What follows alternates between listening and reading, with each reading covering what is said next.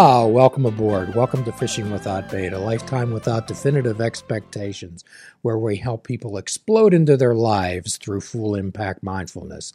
There is no admission fee, only the honesty, open-mindedness, and willingness to try. So welcome aboard. Let the adventure begin. I'm Jim Ellermeyer. I'm a behavioral health therapist, and today we're joined by one of our favorite guests, Ms. Natalie Brenzavanga. Miss Natalie, welcome aboard. Thank you for having me. I love your little intro. It's so melodic. It's beautiful. So, it's been a bit. The passages of time, the currents of life continue to flow all over. So tell us about your flow of life. Tell us some of the things that you've seen and experienced on the way since we last spoke. Yeah, since we last spoke, I think I'm trying to remember the last time we were actually together, but since then, I know my grandmother, I think, has passed away. And then obviously everybody's experienced COVID in their own ways. This pandemic has really thrown everyone for a loop. And then I decided to quit my job at the Post-Gazette. And now I'm doing a bunch of different projects, and it's been really interesting. And I started therapy myself, grief therapy. So that's been really cool. So I've been trying to just, like you kind of said, going with the flow. I'm not trying to fight what's going on right now in the world or with myself. I'm just trying to be present in the moment and see where it goes, because everything's a little unpredictable right now. Well, everything is unpredictable, and one of the things, as you are a therapist yourself, one of the things that you're taught in therapy school is to expect the unexpected. That is for sure. And nothing helps you experience that more fully than sort of all of these different things that we've had happen to us. And it's funny, on the collective level, we've had the pandemic, we've had the economic fallout from that, and then we've had this incredible second wave civil rights justice movement come through. And so you compile that, but then on top of it, you have all of the things that people are already going through in their personal lives, right? It's like nothing stops there. So I think people, myself included, are just feeling a lot of layers of experiences and emotions all at once, and it can be very overwhelming. I like that term, layers of experience. So the opening line to A Tale of Two Cities is, it was the best of times, It was the worst of times. So just as we talked about before, the horse has two ends, the front end and the back end, and the horse doesn't move. Right. Okay. Right. It's your perspective and what you want to look at. So the Germans have a word called Zeitgeist, and it's what it means is the mood of an era. Okay, like the zeitgeist of the 60s, the zeitgeist of the 70s, the zeitgeist of the Cold War, and the dissolution of East Germany, those type of things. So what would you say that the zeitgeist is, not only in the United States, Natalie, in the world? I would say the mood is transformative.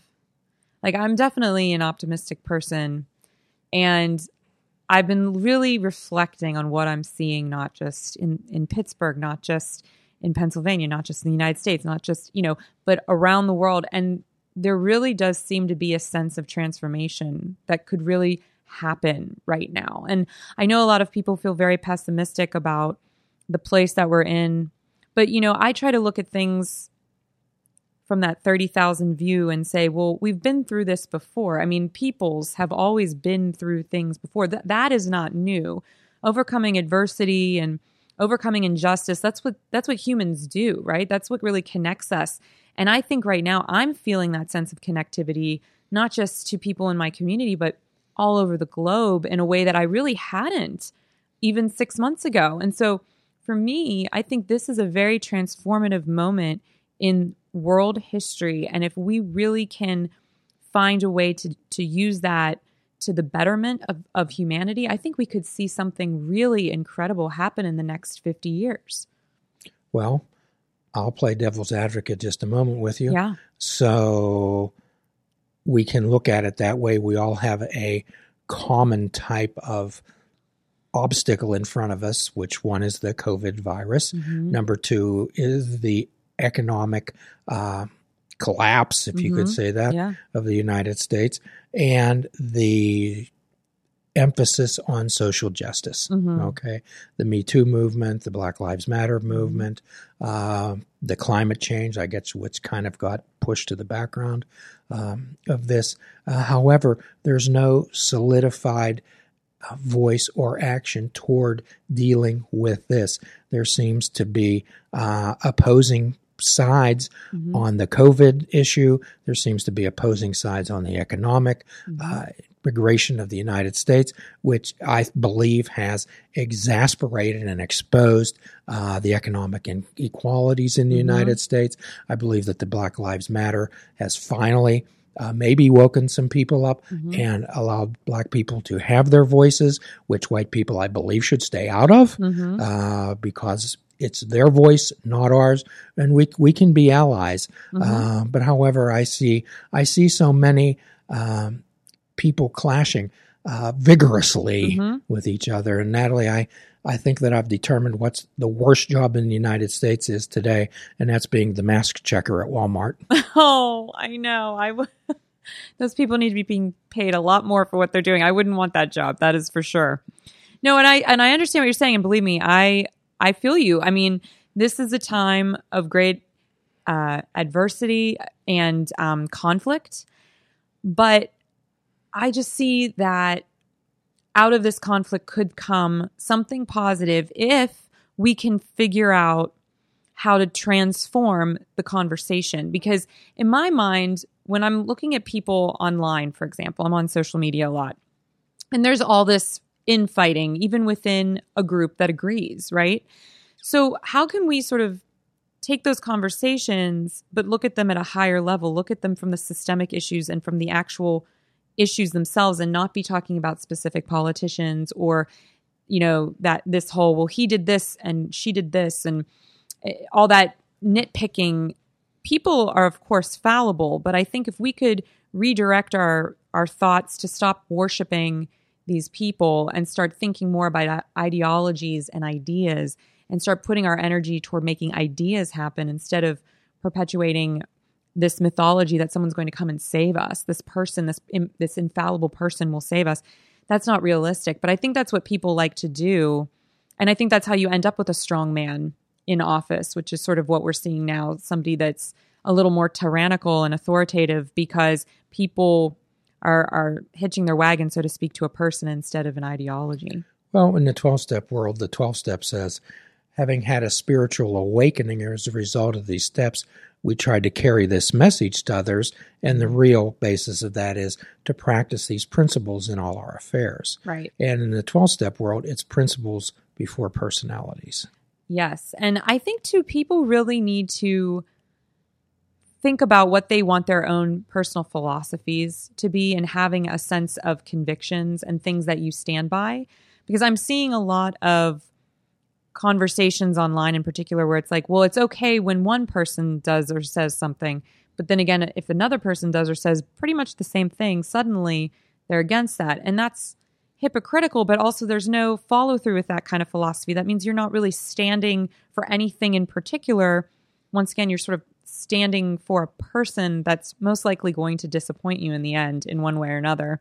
And so when I think about how I want to view the world, I try not to talk too much about in particular people, but instead let's talk about ideas, because at the end of the day, we all want very similar things. We may not agree on how to get them, but I think we all want clean water and clean air. I think we all want a safe place to live. I think we all want healthcare and access to healthcare.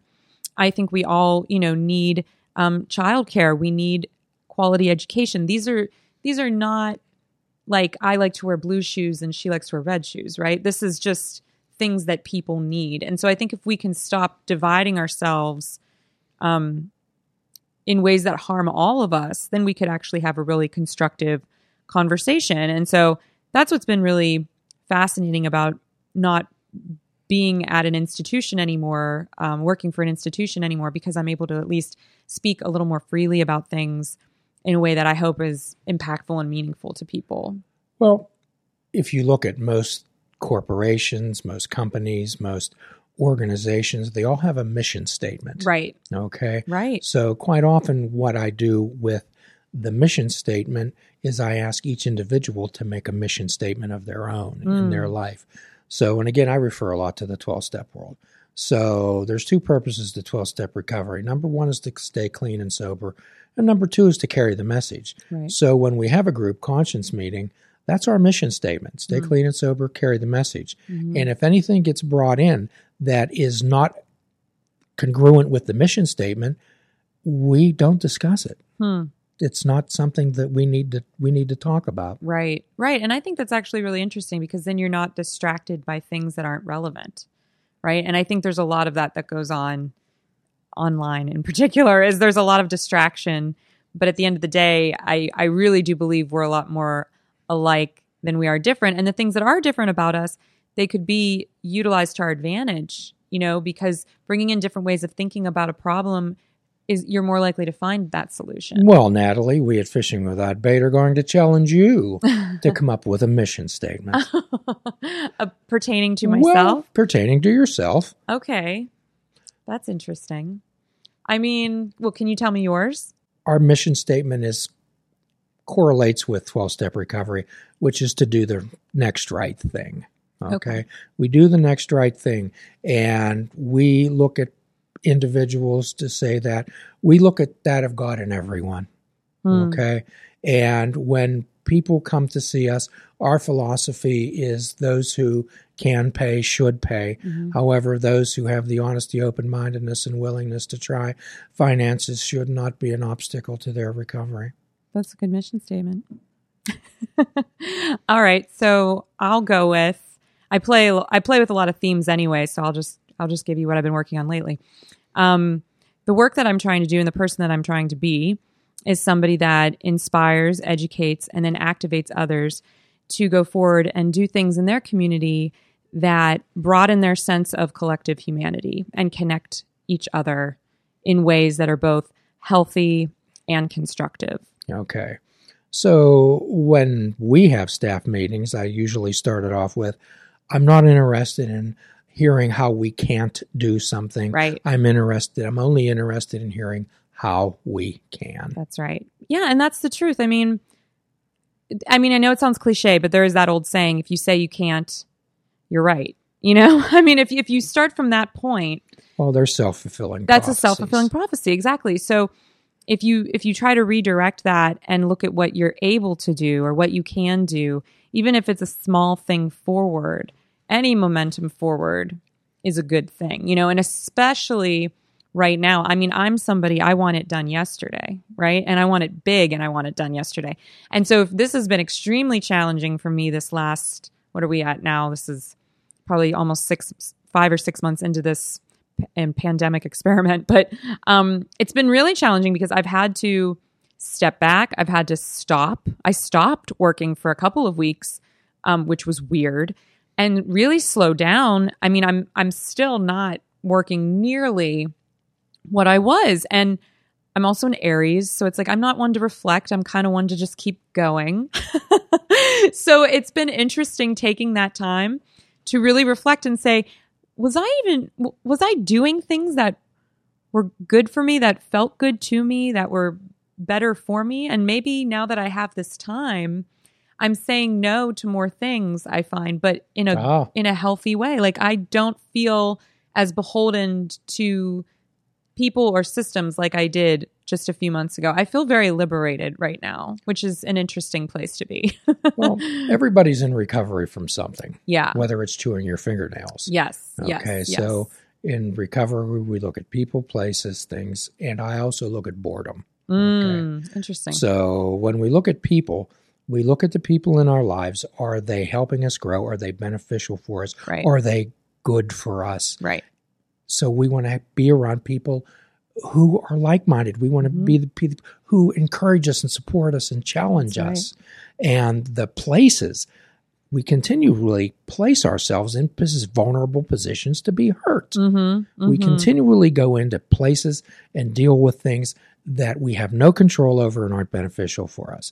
The things that we look at when we wake up in the morning wondering how I'm going to buy that new iPhone, or whether I'm going to be able to upgrade my car this year. the media has really, the gray area between what we need and what we want is no longer there. Mm-hmm. Okay. Yeah. It's all what we want. Mm-hmm. They try to get into your head. You want something and you need it both. Mm-hmm. Oh yeah. I totally agree. I think for me, I'm in recovery from busy culture for sure. I mean, every second of every day was filled. And I'm not exaggerating. I can't tell you the last time I took like a real vacation. I can't tell you the last time I sat around and did quote unquote nothing, right? And then when this pandemic hit and I found myself at home suddenly, it was like I was grounded, right? I mean, I wasn't going anywhere. I wasn't doing anything. My whole life was just shut down. And I was so happy. And it was weird. My husband was saying to me, "You just seem so happy." And I realized I hadn't really been spending much time with him in a meaningful way for 6 years because of my job. And I started, looking at the house differently because I'd never really spent much time in my own home. I mean, I really was, my goal was say yes to everything because you don't know if another opportunity is going to come and you don't want to upset anybody because everybody's a connection and this is all networking and you need to do X, Y, and Z and you need to please everybody. And, you just spread yourself insanely thin. And then having suddenly time to myself where I was like, I'm going to sit here on the couch and read this book that's literally been sitting on my nightstand for 3 years, right? I mean, it was liberating. And now I have created such an interesting schedule for myself because I work right now from 9 to about 3 or 3:30. I take, a half an hour, 45-minute break for lunch. And I do yoga every day now at 4:30. I jump on my studio classes and then I'm done for the day. And I can't tell you, well, first of all, my husband loves it because now I'm cooking every night, so he's not complaining.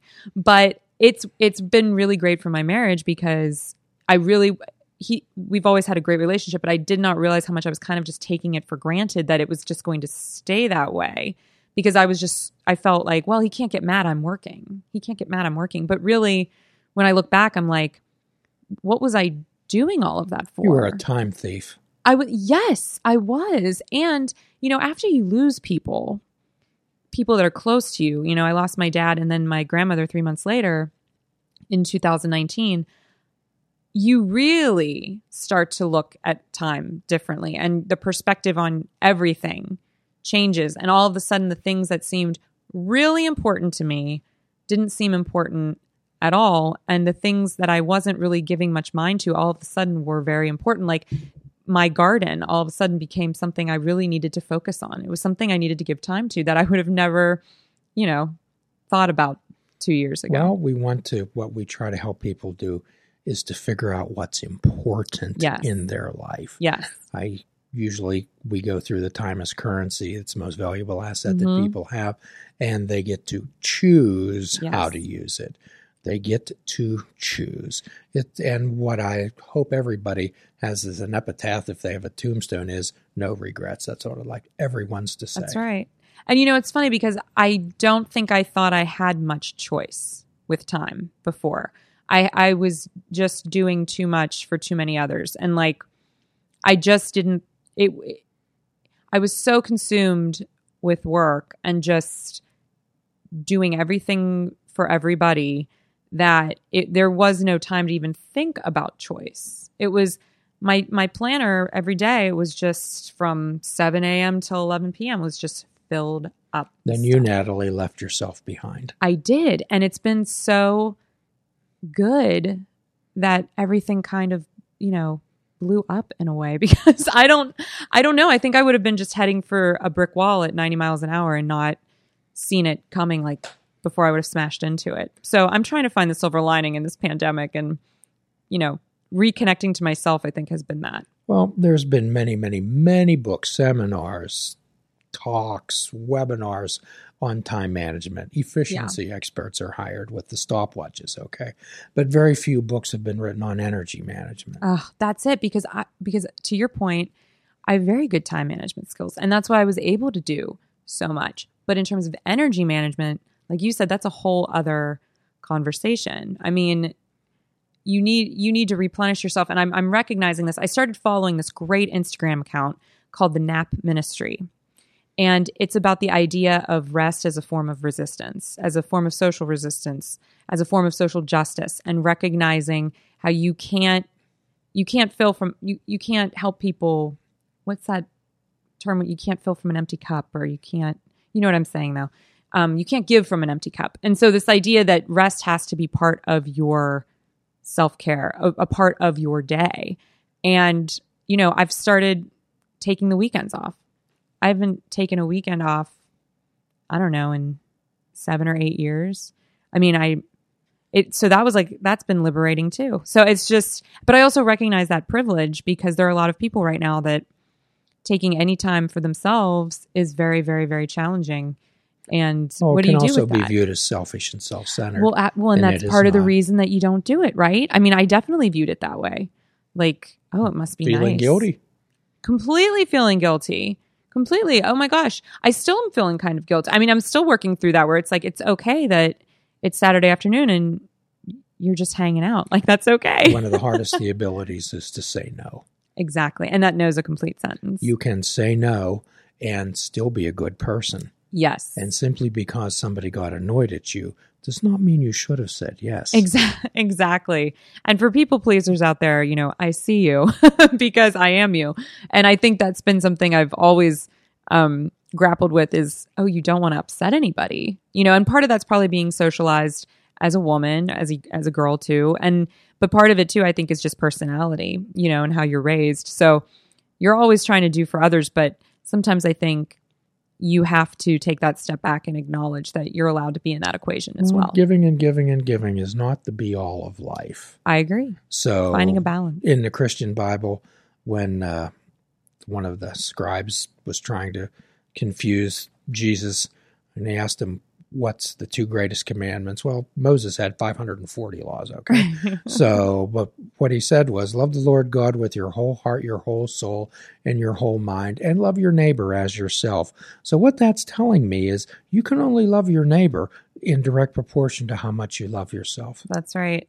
Yeah, and it was interesting too, to that point, when I finally had time to rest and reflect and reprioritize, that was sort of at the same time when the George Floyd incident happened. And I recognized that I think my generation, I'm a millennial, it's not that we didn't want to be involved politically, but we were all just grinding so hard with work because we came out of college and there was a recession in 2007, 2008. There was another collapse. A lot of us were swimming in debt from school.